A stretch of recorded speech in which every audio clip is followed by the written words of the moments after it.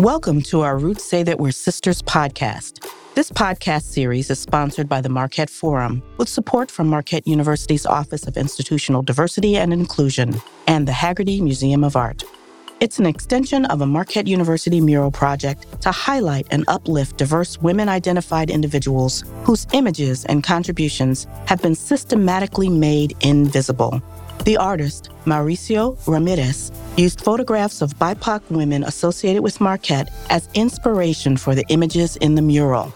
The Our Roots Say That We're Sisters podcast preserves the stories of female-identifying students, faculty, staff, and alumni who've used their gifts to make a meaningful impact on others, especially those who remain unsung heroes. I'm your host, Sheena Carey, from the Diederich College of Communication. Joining us today is Wisconsin Court of Appeals, District 1, Judge Maxine White. Thank you for agreeing to share your story with us today. And Judge White, what is that story? Well, it's quite an amazing one. I think it's a journey that's a testament to the strength of African Americans and Africans, and truth to the story about it really takes a village to raise a child.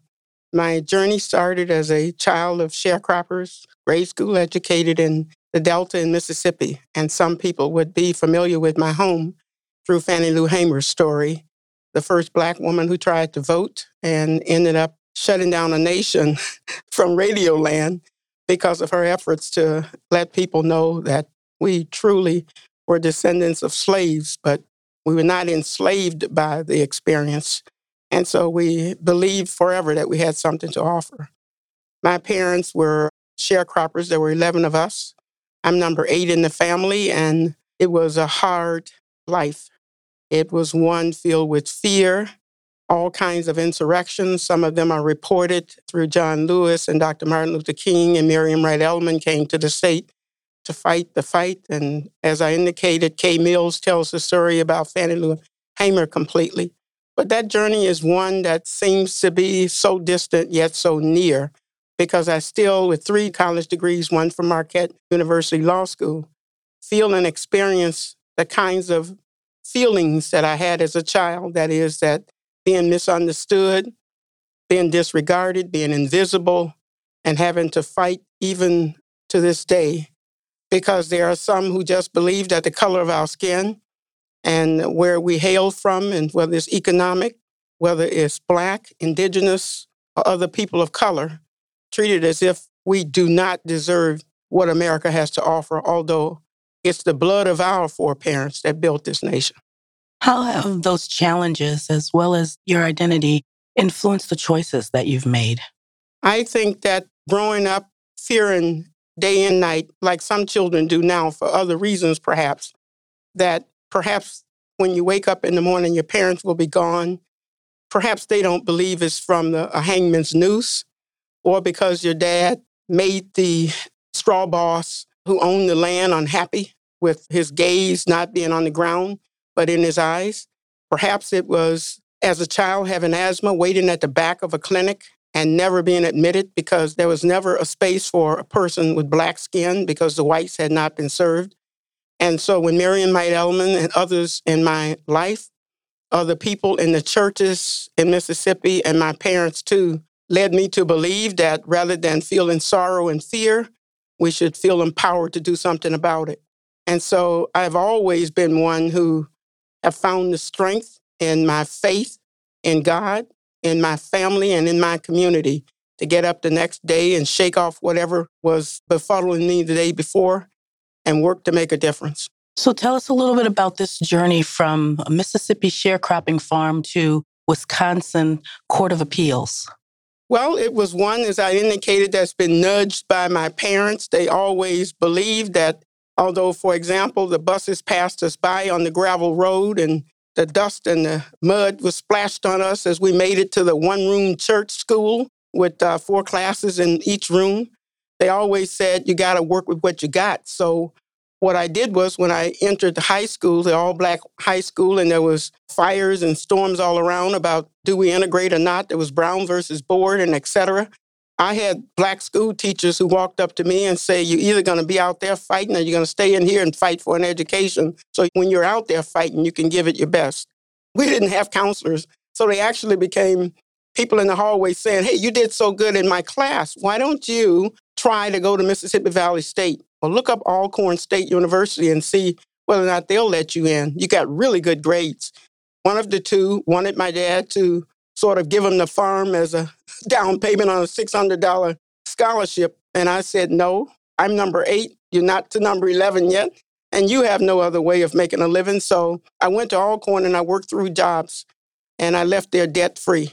I followed the advice of other African Americans who knew that the messages that some of us were receiving were not good enough because we hadn't had the exposure. So they gave us what they knew. They told us where to go and where we could find help. So my first degree is from Alcorn State University. I finished in 3.5 years. And I was part of the Great Migration, maybe on the tail end of it. I had earlier known that my siblings, older ones, moved here to the Midwest, and they got married and was doing okay. And so I followed them here because we were warned with the fires at Alcorn and the Klan in Vicksburg, not so far away, that if you stayed there, what are you going to do? School teachers took the jobs and they kept them for life. We had 1 or 2 doctors. And so coming to a land like Chicago or Milwaukee gave us greater opportunities, and they were right. So I worked here. But again, it's that community aspect that I want people to hold on to. You can't do it alone. Don't try and be alone in it. You don't have to be alone, even if you feel lonely. So while I was working for the federal government, United States Department of Health and Human Services, Social Security Administration is where it's most reflected in the communities in America. Some Black women had brought a civil rights lawsuit. They were not the beneficiaries of their suit. They probably never got a dime that they deserved. But there were those of us who had Black colleges at the time would give us our civil service rating and card if you took the test. I had my card in my pocket right with my driver's license, and I carried it with me. So one day on a lunch break from a personnel specialist job at Bucyrus Erie on the South Side, I walked into the Social Security office with my card, and I was hired on the spot. And therein began this career that led me to Marquette many years later. Pat Harris, Secretary Harris, worked for Jimmy Carter's administration, was looking for 25 people across the land. I competed to get one of those 25 spots and landed a job as an intergovernmental management specialist in Washington, D.C. As a reward for the work that we did as gophers for all kinds of assignments in D.C., they paid for a master's degree in public administration from the University of Southern California. Milwaukee always remained my home because I had 4 sisters here. A brother came later and expanded family. This became the second base to first base in Indianola, Mississippi. And so while a friend of mine, you probably know her, Phoebe Williams, worked for the same administration, had some of the same experience. She hails from Tennessee, Memphis. We were working together. We've been friends since. And she said, I'm going to change careers and do what I've always wanted to do. And I said, I want to be a lawyer. I watched Miriam Wright Edelman. I know what the law can do for the lives of people. I know having that degree, whether you practice or whether you use it in other ways in business, people, it sort of gains you a leg up. You have to keep the standards and the ethical things and do everything you can right. But degree is really important. So Phoebe went to Marquette and she said, you should apply. And I said, oh, what are they going to say? I went to a Black college. She's going to say, you did good. I'm going to say, I've been out for a while. She's going to say, you're ready. And so you got to have people pushing you up close and from afar. So I would go to the dean's office at lunchtime from my job, and I would wait to get an interview. It took the 3rd time showing out and telling them who I was. I was admitted to Marquette Law School. I ended up on law review with good grades. I had 3 work experiences while I was there for the Wisconsin Supreme Court. I clerked for one of the justices. I worked for the U.S. Attorney's Office, and I worked for Miller Buren Company's general counsel. So while I was there, I lived and I breathed the law and the experiences attached to it, so that when I got out of law school, I could bring home not only the bacon, but bring things to this community to make a difference. In my last year, the U.S. attorney offered me a job, and I became the first African-American woman to serve as an assistant United States attorney in the Eastern District of Wisconsin, right out of law school. Oh, my goodness. And then I'm sure that that wasn't the first of your firsts or the first of your maybe onlys. You're correct. There are many more. And do I owe so many people. Some I don't even know what they were doing behind the scenes. Because mere 7 years later, after an illustrious career, not only here in Milwaukee at the U.S. Attorney's Office, but the Office of U.S. Attorneys and this Office of Education for the Justice Department in D.C. had a problem in Georgia at one of the federal training academies with Black and brown people did not get their badge to be federal agents. Some didn't get to be federal attorneys without passing certain courses and all. And while I was an assistant U.S. attorney here, they recruited me to go to Georgia for a year to serve as one of the legal advisors and instructors for the academy. And while I was there, then Governor Tommy Thompson reached out and offered me a job after I applied, long distance at the time, to be a judge on the bench here in Milwaukee. And I became the second to Val Phillips to occupy that bench and served from 92 until 2019 when Governor Evers appointed me to the Court of Appeals. And in that period of time, I served in many management roles. I led many statewide committees. I worked with Miriam Might Ellman on juvenile justice matters while I was on the bench in the early years. And I've had just so many opportunities to reach out and improve the lives of other people, which I think is my calling. How has the theme of the mural project resonated for you? When I saw Mauricio's mural, I sat down on the snowbank and I thought, wow, that's really big. That is huge. That is gorgeous. That will be seen. And if it's not understood, like Giovanni says, it's not his problem. It's the viewers. How important is something like that mural, especially as large and as visible as it is? How important is that, do you think, for the students here at Marquette now and students coming to Marquette, as well as those who have already left? Well, I think there's a saying that has something to do with people like don't want us, the Black and brown, to be seen, to be loud, or to be heard. And he says, no. It's going to be seen, people are going to talk about it, and you can hear what they have to say or not. And many of us, maybe this idea is expansive even beyond race and color. And that is that sometimes people want to marginalize folks and control them in certain ways to make them think that our true selves are just not enough. It's not acceptable. It has to be more. It has to be more like the majority in order to be appreciated or valued in some way. And so I think it's an expression there on Marquette's campus. I don't know, being on the north side of the building, does it mean it's the North Star? I don't know. But it certainly is an example that we went big and we went bold. And Marquette has done that at other times. So the art, sometimes people say, is it informing life or is life informing it? But I think that the saying sort of dates back to a philosopher from the late 1800s.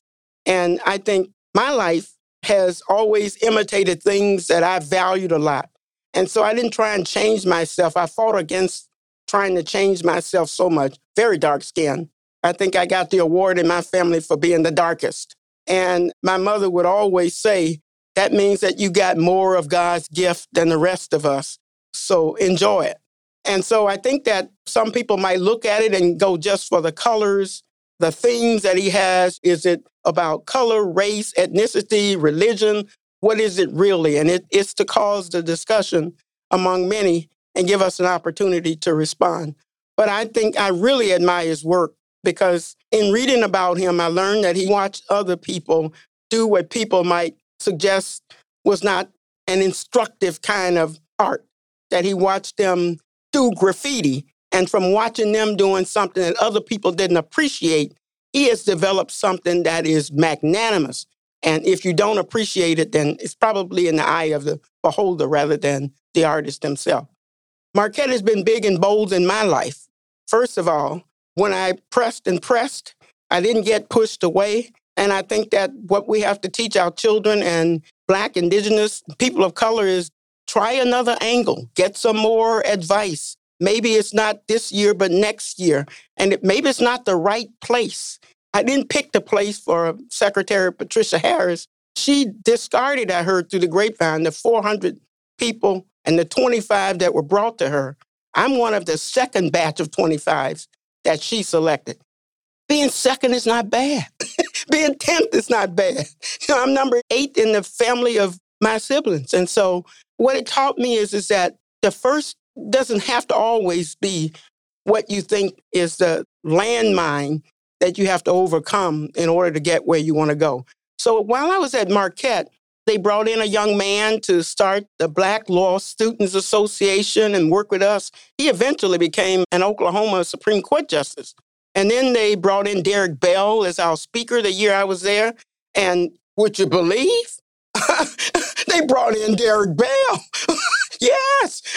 And we had programs around things, and they put in resources and all, because what they would do is they recognized they would bring in a big group of Black and brown and students of color and from all over the land, and few of them would graduate. So I think they were trying to get a grip on bringing us together so we could saturate each other, make each other feel comfortable. And then they brought in programming to also suggest it. It's not the only way that's worked for me. And I encourage students as I mentor them to try and find what works for them. For example, I couldn't study with the group. I couldn't do it. My Mississippi roots show through even now. And I tell students that I counsel, if you have to read a case 10 times, big deal. When you get it, you got it. And everything I've done through repetitive study because I was cheated out of my first years of education. In that one-room schoolhouse, there's no way in the world a woman who has been subjected to inequities in her own education was trying to teach 5 classes at one time where we could compete with others who had one teacher for maybe 10 students and she had 5 classes. And so it was not her fault. It was not my fault. I did not absorb the system's fault. Just like I didn't get the health care for asthma growing up. I didn't get their support for educational opportunities in Mississippi. And sometimes you don't even get them at Marquette if you don't deploy yourself in a way and let people know you need help. So at law school, for example, just one example, I lived and breathed at the law school. When I left class, I repeated that class with a study partner. It was someone who grew up north. It was someone who was white. It was someone who was much younger than me. We studied the entire 3 years together. And when we left class, we would teach each other a particular class. And if he was good in one class and I was not good in another one, we would swap out the classes that we would teach each other. And we both aced law school. But I put in a lot of time. So when my friends would say, hey, we're heading off here, heading off there, and I say, I'll catch you next time. Because I know what I need. And my knowledge about my needs and the fact that they're greater than the guy or gal next to me who's not had my experiences, it doesn't matter to me. It doesn't matter to me. Yeah, I tell students all the time, don't compare yourself to other people. Compare yourself with where you are now and where you want to go. Who've been the women of color who've served as inspiration for you? I know you mentioned Fannie Lou Hamer and Marian Wright Edelman. I'm guessing they're among that group. Yes. But at the top of the group is my no formal education, Mary Lou Emma Panky Higgins Ford Miller, my grandmother. She stood 6 feet tall, and I viewed her as someone who was probably 9 or 10 feet tall because she was a domestic engineer. And so she worked among families who had a lot. She listened closely to the things and places that they enjoyed. And she always shared her knowledge with us. And she said, and we would say, oh, I want to be like that one day. She said, no. What you want to be, you might want to have some things like that, but you don't ever want to be anybody, baby, but you. And my mother and my father were very strong because living in a apparently hostile society that disregarded the humanity of my parents, as I watched how they were treated, when we went shopping or whatever, you couldn't go in stores, try on clothes. You stayed away from the majority group as much as you could because of fear of reprisals for no reason at all. And so they are my champions. The community, the 100-year-old woman who was one who, she said the grand wizard child was one that she nourished while she was making dresses for us. And so people like that who told us how to make a way for ourselves and not to be selfish about it, but to give along the way because we would get back many more opportunities and things than we were given. And so there are other people in my life that grew up not far from me, Thelma Sias. There's Dr. Ernestine Willis. We both hail from the same 40-mile stretch in Mississippi. There's Professor Phoebe Williams, lifetime friend who grew up in the South. And then there are so many of Miriam Wright Ehrlichman. I've had the joy and the pleasure of meeting a whole lot of lawyers and teachers and preachers because I'm a member of a lot of associations and sororities and organizations and legal affiliations that have brought the richness of things to my life. And then there are my siblings who, but for them, I wouldn't be sitting here. Someone had to take care of the home, take care of the needs of the broader family. So when I needed a padded blanket to sleep on at night, their abodes were always available to me. If they had $5 to send, they did. And if they didn't, they would send a box. And so there are so many people in the lives of people of color who contribute in so ways until I sometimes shy away from giving out so many names except for those people that are readily known to us. But the people like the women of old that we didn't meet, but we read about, and we know the Moses of our time, we know what they went through for others, not for themselves. And so I try to live the life of faith, family, and community in the broadest sense. I see myself as a fighter for the little guy or gal. I think that I have the strength and capacity to take on the things that other people may shy away from. And that's part of the gift of feeling free through a solid, good education, strong family unit, and faith in God. What role has vulnerability played in your journey? It has played a lot because if anyone says that sticks and stones and words don't hurt, they're just kind of masking it. It hurts. When you work as hard as the people I grew up with and you don't get the reward for all that labor, it's painful to them and the people around them. And whether you're in a law firm, on the bench with colleagues, or whether you work in a corporation or you're just serving in a voluntary capacity at a food shelter, when you see people who are humiliated or disregarded or not respected, the thing that rises up in me and most is, even if they don't feel like fighting, I still do, for the dignity and the humanity of everybody. And I think that's one of the things I never felt restricted on is, and I hope that the students at Marquette do what they've been doing, not feeling restricted on expressing how they feel. And if the feelings are caused and real to them, then the society ought to respond in the appropriate way.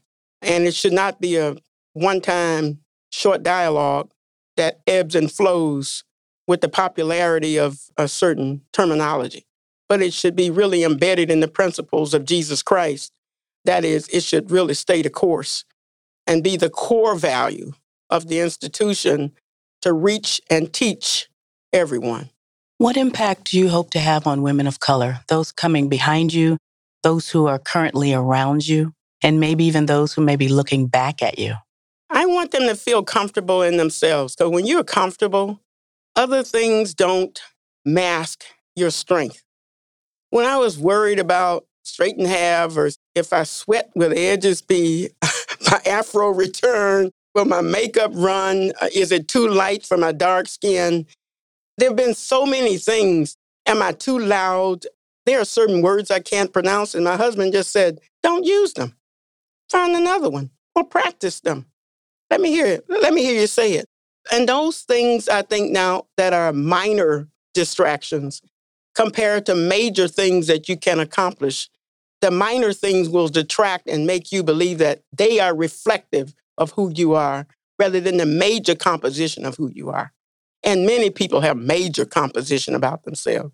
They have to.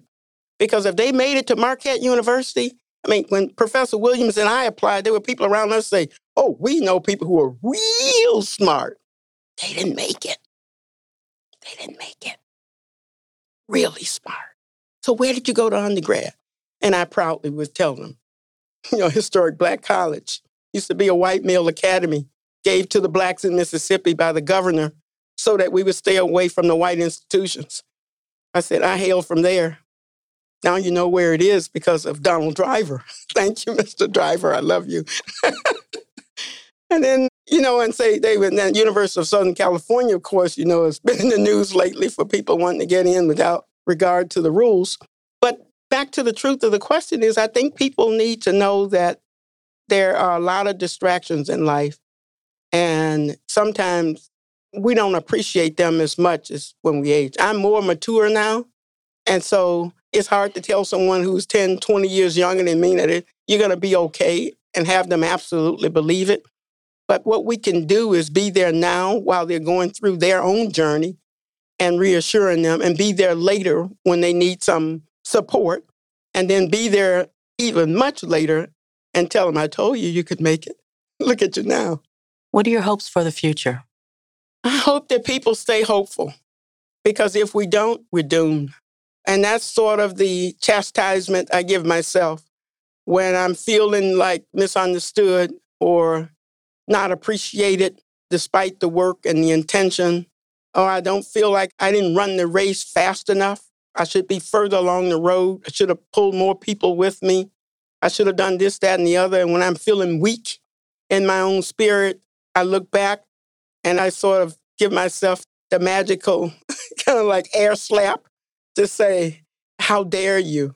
Look at the assets and the resources and the people and the institutions that you have in your folder that so many others had nothing. I mean, my daddy didn't, my mom didn't, but every day they got up, they made sure we were fed. They made us think that we were the greatest thing since sliced bread, which we didn't eat. They made us think a lot of things to help us move forward. And we used to sit at her feet when she was and say, how did you do it? Way back in the woods, you had to get there before the night fell so that you could see the road on the way. And all of the fear and anxiety and the lack, it was just so devastating to the point that it affects my core and I don't focus too far back about the things that I know that we had to endure. And so what I regret most is that we still have to run this race and expend the energy in the same way about some of the similar things that I expended my energy on before. Rather than moving on down the road, we seem to be stuck now in the repeat. I know people don't have the repeat button on things now, but we used to have these machines when we played 8-track tapes and you wanted things to repeat, you could just rewind a little bit. I feel that way, and my heart goes out to the people who are fighting the same fight. Seemingly, they're those of us who grew up in the 50s and the 60s and 70s and beyond, feeling like, oh no, we thought we had that taken care of for them, but we were wrong. Yeah, sometimes it feels like it's by design to kind of keep us in a particular place. What would you like the community to know about you and your journey? I want them to know that regardless of how hard the moment seems, the joy comes in the morning. It really does come in the morning, like the old Negro spiritual. It really comes in the morning. When you can look, you can get up and you say, I did it. There are others doing it with me. There are many more Black and brown judges on the bench now. Governor Evers has appointed a whole lot outside of the county of Milwaukee and other counties in the state now.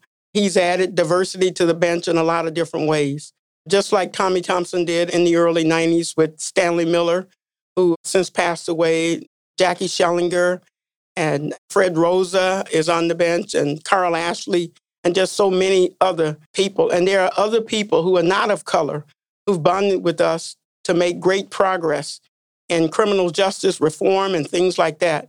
So I would say to people that what you should know about me is I'm never going to give up or give in to those things that nag at me. I'm going to use all my strength to work on those things that really further all of us, because it's really about all of us, not just one of us. There's power in one, but my goodness, when you multiply that one times thousands and thousands and thousands of the young people coming now with the strength and talents that they have, I think that's why there's such a rumble about. It's because we know they're coming, we know they're capable, and we know they're going to do well.